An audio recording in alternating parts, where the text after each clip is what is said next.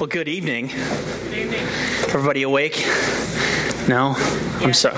Okay. Good. Wonderful. I'm glad to hear it. Well, my name's Benaiah Kerbawi. I promise. Benaiah is a Bible name if you're curious, but you can call me Ben for short if you want. You might recognize me if you don't already know me. I got to lead the singing here. I had the privilege of doing that a couple of times while John was on vacation, and not that long ago. And I was really glad to be able to do that. And now I get to talk to you, which is just so much fun. I appreciate the opportunity for that as well. But let me introduce myself just a little bit in case you don't already know me. I grew up in Akron by the university, which was definitely an adventure. Let me tell you, I've got stories you can ask me later. I was homeschooled, and about the time I got into middle school, we started making the trek out to Norton, to the Norton campus. This is the church that I grew up at. Jeff Bogue, who's the senior pastor of all the Grace campuses right now, he was my youth pastor back then, and he looks exactly the same. It's kind of funny, but I graduated from Moody Bible Institute, and I was able to intern at the Norton campus a couple of times, a couple of these like one-year internships, and my last one in 2012, I got to be Pastor Jeff Martell's intern, and that was a privilege. And I spent the last couple of years as a pastor at a church in Portage County. So that's the brief on me. Also, I'm funny looking, in case you couldn't tell. I don't know. But let me tell you one more story about myself that will embarrass me. Because if I embarrass myself right now, that'd make you uncomfortable. But if I tell you something embarrassing about the past, that makes you more comfortable. So I don't know how that works. But I spent a year of my college time in Florida, and I'm doing a program down there at the Sebring Grace Brethren Church, and it's a little bit close to Orlando, and the church had a church softball team. So I was like, I'll sign up. It's something to do, right? I don't know that many people down there. I'll get to know some people. But I quickly discovered that I had a problem. When I get up to bat, it was big softball, fat aluminum bat. When you make contact, it really vibrates and hurts. My hands anyway. And if I made contact, I would throw the bat straight backwards, and it would hit the fence, the backstop, about head height. Right, where the umpire would be standing, right at face level. And so luckily we figured that out at practice. So I spent the entire season as a pinch runner for the coach who also played on the team because he had a bum knee. But I tried at practice to change that. And some of you were like, you just hit the ball. What are you? But every time if I missed, I was fine. But if I hit the ball, the bat would go right out of my hands backwards. And maybe one of you can explain that to me afterwards. You see the physics are when the force multiplied by I don't know. But I couldn't change it for the life of me. And so I spent the entire season as a pinch runner. So I didn't have a successful career. So there you go. If you see me in the hallway afterwards, you can be like, you can't bat. And that'll be the way you know me. But we just started last week into a series in Acts called Multiplied. Because this is where God multiply in the present tense. This is where God multiplies his followers. He multiplies himself into those who follow him by bringing the Holy Spirit that Jesus had promised beforehand. And then it multiplies from there. The disciples and followers of Jesus with the Holy Spirit are empowered to multiply, and it's grown from there. And the fact that you and I know the name of Jesus is because it is multiplied all the way till now. And so we had 3 meta-truths that kind of apply to the whole series, and we can bring those up. One big story. It means that what God is doing now in your life, what God was doing in the church in the book of Acts and starting the church out after Jesus came and went, and what God was doing in the Old Testament through the prophets in Israel, it's all one big story of redemption. So where you live, with your job and what you try to do for God, it's all part of the big story that God is. You're not on your own. You're standing on the battlefield, the spiritual battlefield of eternity with a billion other brothers and sisters. And you can't see them all. You can see a few, but you can't see them all because they live far away or they lived a long time ago. But they're with you. We're all in this together. And so that should be encouraging. We have an impossible mission. That sounds discouraging. But basically, what we are trying to accomplish and changing people's lives and changing our own lives and following Jesus, he gives us an impossible task to do. They're things that are beyond us. But luckily, God specializes in the impossible. And so we have to rely on him. So the things you're going to see in the book of Acts that God does in the church cannot be explained by a few people who thought Jesus was a cool guy. And then lastly, it's a spiritual thing. The goals that we are given and the things that we do for Jesus ultimately boil down to spirit, what's going on spiritually in people's hearts and between them and God. And so we have to not think of it as physical, so it makes prayer much more important. Talk to God about what He's doing in our lives and the lives of others. So those things you want to keep in mind as we look at the church and as we multiply here through the book of Acts and all the different weeks that will be in it. But last week, Jeff talked about how God multiplied himself into us first. God never asks us to do something he's not willing to do himself. And so he multiplied himself in us, and then he asks us to go out with that power, the power of the Spirit inside of us, and multiply into others. And that's how he got the ball rolling. But then you say, okay, now what? God is in us. The power of the Spirit is in us. What does that actually do? Well, that's a big topic, but we looked at Acts 1 last week. We're going to look at Acts 2 this week, and we're going to look at a fellow named Peter, who's actually in the New Testament a lot, and say, what did it do in him? What did God do in him and with him? And let that inform us about what we should expect God's trying to do in our life. Okay? So we're going to be in Acts 2, but we're going to do some flashbacks. We're going to see Peter before, during the Gospels when he was walking around with Jesus, and then after once the Spirit has come. But we have to set the scene first. So you can go flip to Acts 2 and hold your finger there for the entire sermon, and we'll keep going back to that. But let me set the scene for you for Acts 2, because we have to kind of cover a lot of ground, so I'm going to have to do a lot of summarizing, and then we'll also do some reading. But all the people who followed Jesus, he came, he died, he rose again, and now he's left, and they're hanging out in Jerusalem, not sure what's coming next. So everybody who follows Jesus is hanging out together, but there's a party going on. They don't have any privacy because Jerusalem's a big city, but they're at a time called Pentecost, which if you look in the Old Testament is also called the Feast of Weeks or the Feast of Harvest. The word Pentecost means 50, Feast of Weeks. These are both names that refer to when it falls in the calendar. It's this many days, it's this many weeks after the previous holiday, whatever, but it's the Feast of the Harvest. They're celebrating the harvest. And like all of the Jewish holidays, it's a spiritual holiday, kind of like we think of Easter. And since the temple is in Jerusalem and that's the center of their worship, the Jews and anybody who fears God from anywhere, if they can, they travel back to Jerusalem. So Jerusalem gets real crowded real quick.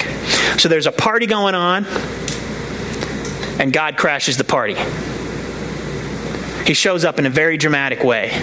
Jesus had promised the Holy Spirit, this is when it happens. Visually, like tongues of fire comes down on the disciples and the followers of Jesus. There's a sound of a rushing wind, and they all start speaking the languages of all that they don't know, which is cool because there's a lot of people around that speak these different languages that have traveled to Jerusalem for the big feast. And so, as you can imagine, it causes kind of a scene. And this isn't the disciples like, hey, let's cause a scene. This is God. This isn't anything they can control. God sends visually, audibly. There's no way anybody can miss this. It's quite a commotion. And so a big crowd gathers around the followers of Jesus. And like, what are you guys doing? And some people are like, hey, I'm hearing them in my language, and we don't speak the same language. And some people are going, they're drunk. They're acting like fools. They're drunk. That's what it says. I would encourage you to read this, the first half of chapter 2, on your own time, because it's a very interesting story, but we just don't have the time today. So that's the scene. There's a crowd gathering, and Peter decides, I better get up and explain. I better get up and tell people what's going on, because we've drawn a crowd now. Now, Peter is a guy, like I said, he's in the Gospels a lot. So we already, by this point, Acts is the book about what happens after Jesus leaves. But he was around with Jesus, so we already know a lot about Peter. We've already can get to know him. And so we can compare this sermon that he gives now, look at that, see what he's like now, compare that to what he was like before, and see if there's any difference, if God has made any difference in his life at all. So as Peter gets up to speak and address the crowd and explain themselves, maybe he's thinking about other times that he's opened his mouth and stuck his foot in it.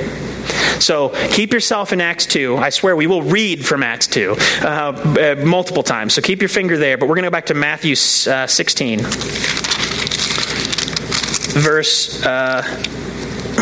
Verse 21. Let me give you a little context here. So we're going to go back in time. We're going to do a little time travel tonight. I hope you wore your time travel gloves.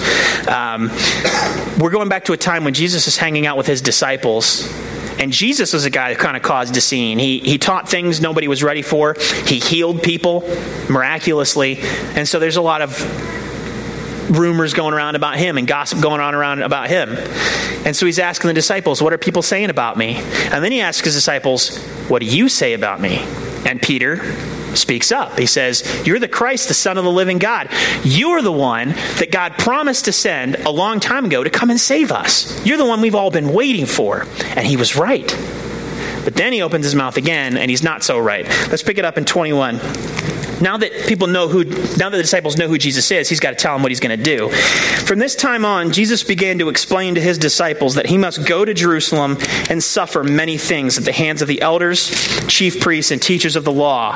And then he must be killed and on the third day be raised to life. Peter took him aside and began to rebuke him.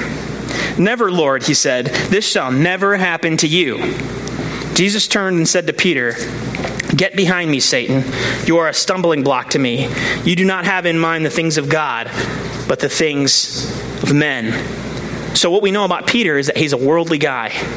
It's not enough to know who Jesus is. A lot of people know who God is and don't care. They live life their own way.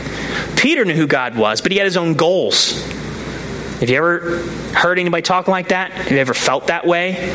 Man, God, I know you're like this, so I wish you would do this.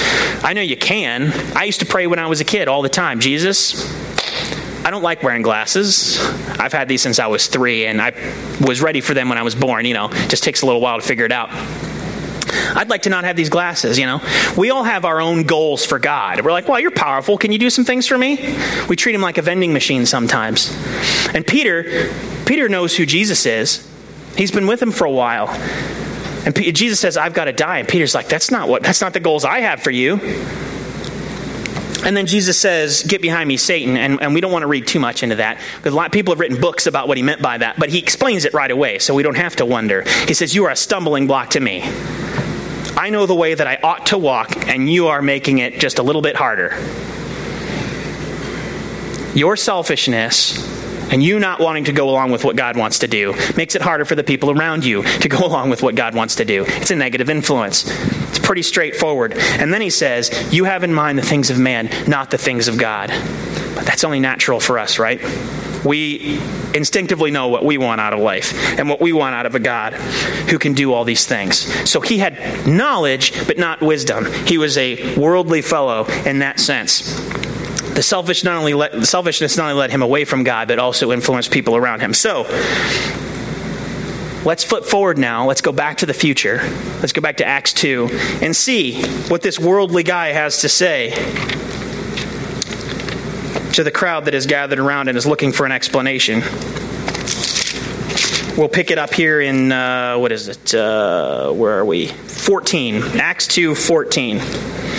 Then Peter stood up with the 11, raised his voice, and addressed the crowd. Fellow Jews and all of you who live in Jerusalem, let me explain this to you. Listen carefully to what I say. First things first, these men are not drunk, as you suppose. It's only 9 a.m. No, this is what was spoken by the prophet Joel. In the last days, God says, I will pour out my spirit on all people. Your sons and daughters will prophesy. Your young men will see visions. Your old men will dream dreams. Even on my servants, both men and women, I will pour out my spirit in those days, and they will prophesy. I will show wonders in the heavens above and signs on the earth below, blood and fire and billows of smoke. The sun will be turned to darkness and the moon to blood before the coming of the great and glorious day of the Lord. And everyone who calls on the name of the Lord will be saved. Well, that's not necessarily what we were expecting from a worldly guy. He shows discernment and understanding. He steps forward and he says, This is what God is doing. And we know that it's God because he told us he was going to do it way back. Joel was a prophet hundreds of years ago, and he said, God told me he's going to do this in the future, and they wrote it down. God predicted it. Well, he didn't really predict it. He said he was going to do it, and then he followed through. So rather than having his own goals and not knowing really what God is up to, he's actually in tune with what God is up to and can explain it to other people. So it's the reverse. Instead of being selfishly going his own way and actually making it harder for people to follow God, he is in tune with what God is doing and explaining it to other people. It's the direct opposite. So he moved from worldliness to wisdom. And it's not going to come up on your screen. Don't wait for it. Just go ahead and write that down if you're the kind of person who likes to take notes. Worldliness to wisdom. That is the first thing that we see, the change in Peter because of the power of God in his life. And that's quite a change.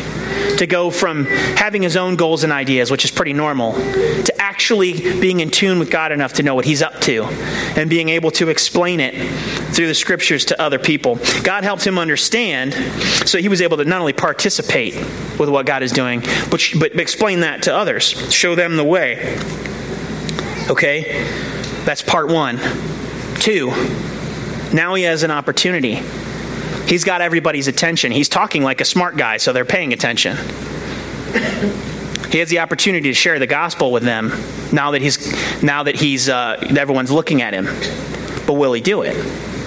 Because these are the people that not that long ago had Jesus killed. Crucify him, crucify him. This is the crowd he's talking to. So what's he going to say? How's he going to say it? How will they respond? Is Peter the kind of guy to just go ahead and say it anyway? Let's flash back to Matthew 26 this time. Not quite as far back.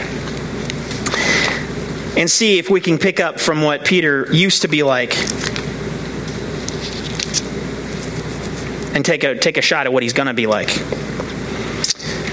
We're going back this time to the night Jesus was arrested. Jesus has been dragged away in the darkness, and Peter is hung out at the edge of the torchlight to see where they're taking him. Because Jesus is his master, his leader, his teacher, his friend. And that's very important to him. But apparently, it's not the most important thing to him. Jesus is in the house under arrest, and he's hanging out outside, wondering, waiting to see what will happen. And we'll pick it up in Matthew 26, 69, so well into the chapter. It's a really long chapter.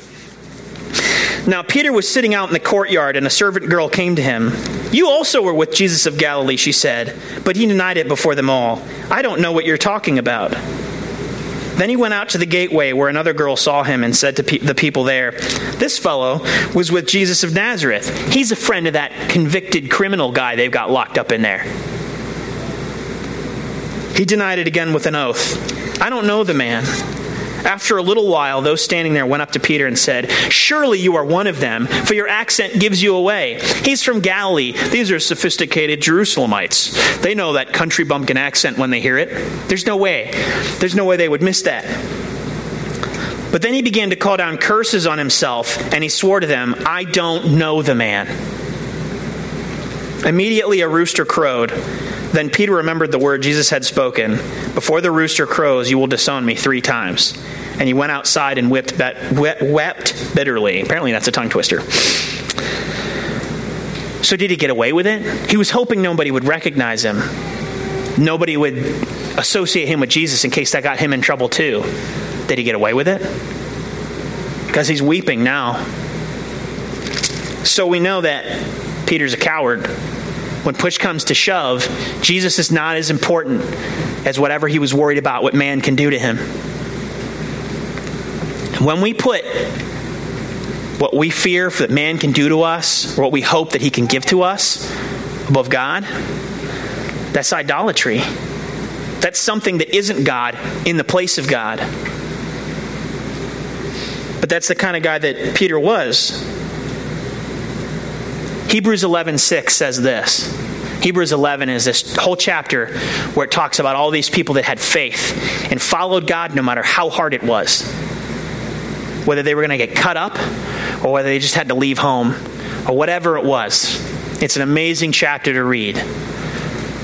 But Hebrews 11:6, right in the middle, it points this out. It says, without faith, without trusting God more than anything else, it's impossible to please God. If you're going to come to God, you have to believe he exists and rewards those who earnestly seek him. Meaning, it's better, whatever you get out of following God is better than what you get out of seeking after the rewards that man can offer. You have to know that God is better when you go after him. Because in the end, you're going to seek one or the other. You're going to seek the acceptance, the reward of man, or you're going to try to please God. It's one or the other. Peter didn't really have a way to play both sides. He's either with Jesus or he wasn't. You're either with him or you're not. So what does Peter say? Let's go back to the future. Let's go back to Acts 2. And we'll pick it up this time in 22, where we left off. What's this coward going to say? Men of Israel, listen to this. Jesus of Nazareth was a man accredited by God to you by miracles, wonders, and signs, which God did among you through him, as you yourselves know. Meaning, God proved who Jesus was. You just didn't care. This man was handed over to you by God's set purpose and foreknowledge, and you, with the help of wicked men, put him to death by nailing him to the cross. But God raised him from the dead, freeing him from the agony of death, because it was impossible for death to keep hold on him. David said about him, and now he's going to quote Psalm 16. I saw the Lord always before me, because he is at my right hand. I will not be shaken. Therefore my heart is glad and my tongue rejoices. My body also will live in hope, because you will not abandon me to the grave, nor will you let your Holy One see decay. You have made known to me the paths of life. You will fill me with joy in your presence. Brothers, I can tell you confidently that the patriarch David died and was buried, and his tomb is there to this day. Side note, I was in Israel 10 years ago. His tomb is still there. He's still dead. But he was a prophet and knew that God had promised him on oath that he would place one of his descendants on his throne. Seeing what was ahead, he spoke of the resurrection of the Christ, that he was not abandoned to the grave, nor did his body see decay. God has raised this Jesus to life, and we are all witnesses of the fact. Exalted to the right hand of God, he has received from the Father the promised Holy Spirit, and he has poured out what you now see and hear. For David did not ascend to heaven, and yet he said, and this is Psalm 110, the Lord said to my Lord, sit at my right hand until I make your enemies a footstool. Therefore let all Israel be assured of this. God has made this Jesus, whom you crucified, Lord and Christ. Those are not the words of a coward. Peter has moved from worldliness to wisdom through the power of the Spirit, and now he's moved from being a coward to having courage. That would be the other thing you might want to write down. Don't wait for it to come up on the screen. It's not gonna. He explains, and I don't want you to get lost in those quotes from the Psalms. David is writing about how God will protect him. And David, like David and Goliath David, who was king for 40 years, or I can't remember exactly, I shouldn't say that because I didn't look it up, but he was king for a long time. And he's like national hero. You can still go visit his tomb right now if you want, and they'll make you put a little cardboard hat on out of respect. Cover yourself up out of respect, because he is a national hero. And Peter is saying some very bold things. He's saying, hey, that guy that you had killed, God proved who he was before you killed him. And then after that, he came back to life, just in case you weren't sure. And you know that David guy that's our national hero? Jesus is one of his descendants. He's the fulfilled promise that there would always be one of David's descendants as king, because Jesus is the real king forever. David here, Jesus here. Bold words in front of an audience that could have been very, very hostile. But we need that. We need somebody to speak up and tell the truth. Let me ask you this. How many lies do you hear every day? There are plenty of people willing to lie. Plenty of people willing to lie about God, say things that aren't true to make him look bad, or twist the gospel for their own benefit. There are plenty of people willing to lie. So we need people who are willing to stand up and tell the truth. Because if we don't, who's gonna? So he moves from worldliness to wisdom. He moves from being a coward to having courage. That's quite a change. It's quite a change. But we're not done. Got one more part. Courage leads us to speak, and wisdom informs us on what exactly to say, what the right thing to say is. But if you've read 1 Corinthians 13, or you've been to a wedding anytime recently, there's one thing that's most important. That's love. I'm going to say compassion because I think that's a little more specific to what we're talking about right here. But Peter is no resounding gong up there talking to this audience. And that's weird because we see a different Peter before this. We got one more flashback to do. John 18. In the other Gospels, in the garden, it doesn't specify who. In John, it specifically points out Peter, so we're going to go there. The other ones, it just says one of the disciples. So we're going to go to John 18. And I'm going to say this to you because I want you to see yourself in Peter, not judge him poorly like he's a really bad guy. We all have our own selfish goals. We're all afraid of things. We all have fear. And we all have enemies. And you know who your enemies are. Real quick, do this check. Who is it that you argue with in your head all the time? Who is it that you know exactly what you're going to say if they say that to you one more time? If they borrow your stapler at work, or in my case, if they nail your lunch pack to the floor so that when it's lunchtime and you go to pick it up, it's an insulated lunch pack. Okay, it was an insulated lunch pack. Now it's nailed to the floor and there's a hole in it where the nail is. You know who your enemies are. I told you, I did drywall when I was a young fellow, and right out of high school. It was my after high school job before I went off to college. And there was these couple of guys who were still in high school, and they picked on me. I'm like, I'm older than you. This is supposed to work this way. And they nailed my lunch pack to the floor. And you know, when you're doing drywall, you have a pouch on with screws and nails in it for putting the boards up so you can just reach in and get one. And they would just reach in and throw one at me across the room all the time. And you know how many times I've told them off in my head? Never did it in real life. Just in my head. How many times have you tough manly men, how many times have you defended your wife or yourself or your pride or whatever in your head against some would-be assailant? It always goes differently in your head than it does in real life, right? It's like a movie. But you know who that is. Well, think about Peter. Peter followed this guy, Jesus, who was amazing. He had figured out at some point, God had revealed it to him, that this was the Christ. And he taught things nobody had ever taught before. And he healed people miraculously. And he loved Peter in a way that Peter had never experienced before. He really values me. So who are these fools who don't like Jesus? And it wasn't just anybody. It was the religious leaders. And they were always coming and questioning Jesus and trying to get him in trouble. How many times do you think he'd told off a Pharisee in his head? How many times do you think when he'd heard rumors that they were going to come after Jesus, how many times do you think in his head he played out some kind of Jackie Chan fight scene where he takes them all out when they come to get Jesus? Because he's got a sword and he's not afraid to use it. And we're about to see that. I really want you to see yourself in Peter, that it's not so unreasonable what he does. Because we can kind of be hard on him. But I know who my enemies are. I know who I argue with in my head. And if I had a sword, I don't know. But anyway, John 18, I promised we'd read from here. So let's go down to verse 10. This is when, right as Jesus is being arrested.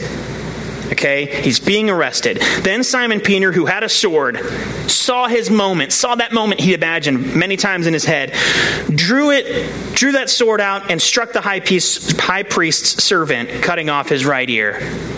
The servant's name was Malchus. What a way to get your name in the Bible. That's not how I want to get my name in the Bible. And you don't fault him for the accuracy of the swing. It was pitch black. It was just torchlight. And that's actually pretty good. The guy's dodging out of the way and whatever. But Jesus commanded Peter, put your sword away. Shall I not drink the cup the Father has given me? Once again, Jesus has a purpose to fulfill. And condemning your enemies doesn't get it done. Well, let's go ahead and flip forward. I'm running out of time here. Acts 2, Back to the Future. This is the guy we've been talking about. He's worldly, but not anymore. Now he's got wisdom. He's afraid, but not anymore. Now he's got courage. And he condemns his enemies. He knows who they are, and he's ready to fight them. Because after all, he's justified, right? He's on the right side. He's with Jesus, right? So he's justified in condemning those people that don't believe in Jesus. Justified in condemning the bad things that they do. Let's see what's in his heart now as we finish out this part of 2. We're going to read 37 through 41. I saved the shortest one for last just for you guys because I know that the night is getting old. When the people heard this, okay, this is their reaction to his sermon, where he just challenged them really hard.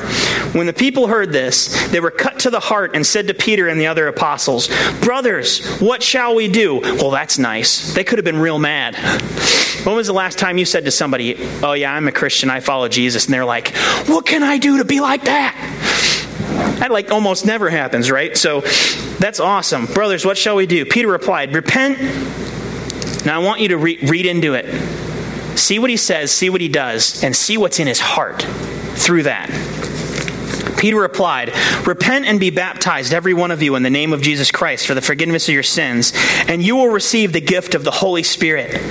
The promise is for you and your children and for all who are far off, for all whom the Lord our God will call. With many other words he warned them, and he pleaded with them, save yourselves from this corrupt generation. Those who accepted this message were baptized, and about 3,000 were added to their number that day. Talk about multiplying. That's a big number. But do you see what happened? Peter got to walk around with Jesus. He was special. So then when God sends the Holy Spirit, of course, he's one that gets it. And he's looking at his enemies, the people who handed over Jesus to be killed. He's looking them in the eye, not so much later. And he says, everything God has given me can be yours. He holds nothing back from them.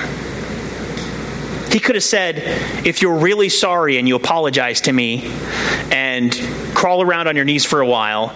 He says, no, everything I've got can be yours. God is free with his gifts. And he pleads with them. He genuinely cares about what happens to these people who are his enemies. So you see the difference? This is our third alliterated point. He moves from condemnation to compassion. Because it's not that you don't have enemies. It's not that there aren't people out there who hate God and who are going to not like you because you follow Jesus, or maybe they're just not nice. It's not that you're not going to have enemies. It's that God deals with his enemies in a different way. He has compassion on them. He beats them. He wins through compassion. Now do you see the challenge I'm presenting? We are naturally worldly. We're bombarded with what we ought to want. We're naturally afraid because we know we have a lot to lose, or we feel like we have a lot to lose. And we're naturally condemning of the people around us because it's just so much easier to write people off and to express our emotions naturally. I'm mad, so I want to act mad. This is what's natural for us. So to move to wisdom and courage and compassion, how hard would it be for you to change? Do you think it would be harder than for me not to throw the bat when I hit a softball? I mean, that's a small thing, and I couldn't even change that. So I'm kind of presenting you with this sort of impossible vision. Luckily, God does not say, here, this is what you need to change in these ways, and then we can start multiplying. So come back when you're done. Did you notice something in the 3 flashbacks we had with Peter when he's blowing it, when he's failing? that Jesus, in all three cases, Jesus personally talks to him about it? Hey man, you don't need to use your sword. I mean, if Peter's always blowing it, Jesus could have just like, okay, I'm going to replace you. You're fired. You're fired. Could have done that if he wanted to. But no, God is personally invested in you and personally involved in helping you to transform, to move from cowardliness to courage. He has multiplied. His Spirit has come. You know, if you follow him, you have the Holy Spirit. God is with you in a very personal way. So, that being said, now that you know that God is with you, willing to accomplish the impossible in you, and now that you know kind of what that looks like, that as we look to multiply, that God wants to produce courage and wisdom and compassion. Now that you know, are you going to talk to him about it? There's a song that I really like by a band called Come Wind, which is actually a reference to the Holy Spirit as well, where they say about this very thing, we all want to see the fire, but we don't want to feel the flames. We all long to reconcile, but it's easier to stay the same. It rhymes because it's from a song. I told you that. The point is, it's a lot easier to say, okay, I've got the knowledge. I know who God is, and that's cool. I'll leave it at that. So my challenge to you is to not leave it there. You know what God wants to do in you. You know he's capable because you've seen that he can do it. So go to him and talk to him about it. Ask him to work in your life. Because you've got to be willing. It's very, very important. Offer your willingness to God, and I guarantee you, whatever you give him, this is what he does. This is God's trademark. He takes very small offerings, like say a couple loaves, couple fishes, and he multiplies them in an impossible way. So you offer yourself to God, and just wait and see. That's my challenge to you. One last thing is that maybe you're here and you're still in the crowd. Maybe you're one of the people gathered around because there's a hubbub and you're saying, what's this all about? Are you guys drunk or what? My challenge to you is, you want to know what's going on, if you want to know what it's all about, ask. If you've got a friend you trust who knows Jesus, ask them. If you want, you can ask me, grab me. You can grab somebody who's got a name tag on. That's one of the reasons they have those on. It's not because their names are so awesome, we all need to know them. So Pastor Jeff, who normally is up here speaking, you ask him. Just ask. Don't let it slide. Don't go, I kind of want to know about that. And then put it off because you know tomorrow you'll forget about it. And that's easier. Don't do the easy thing.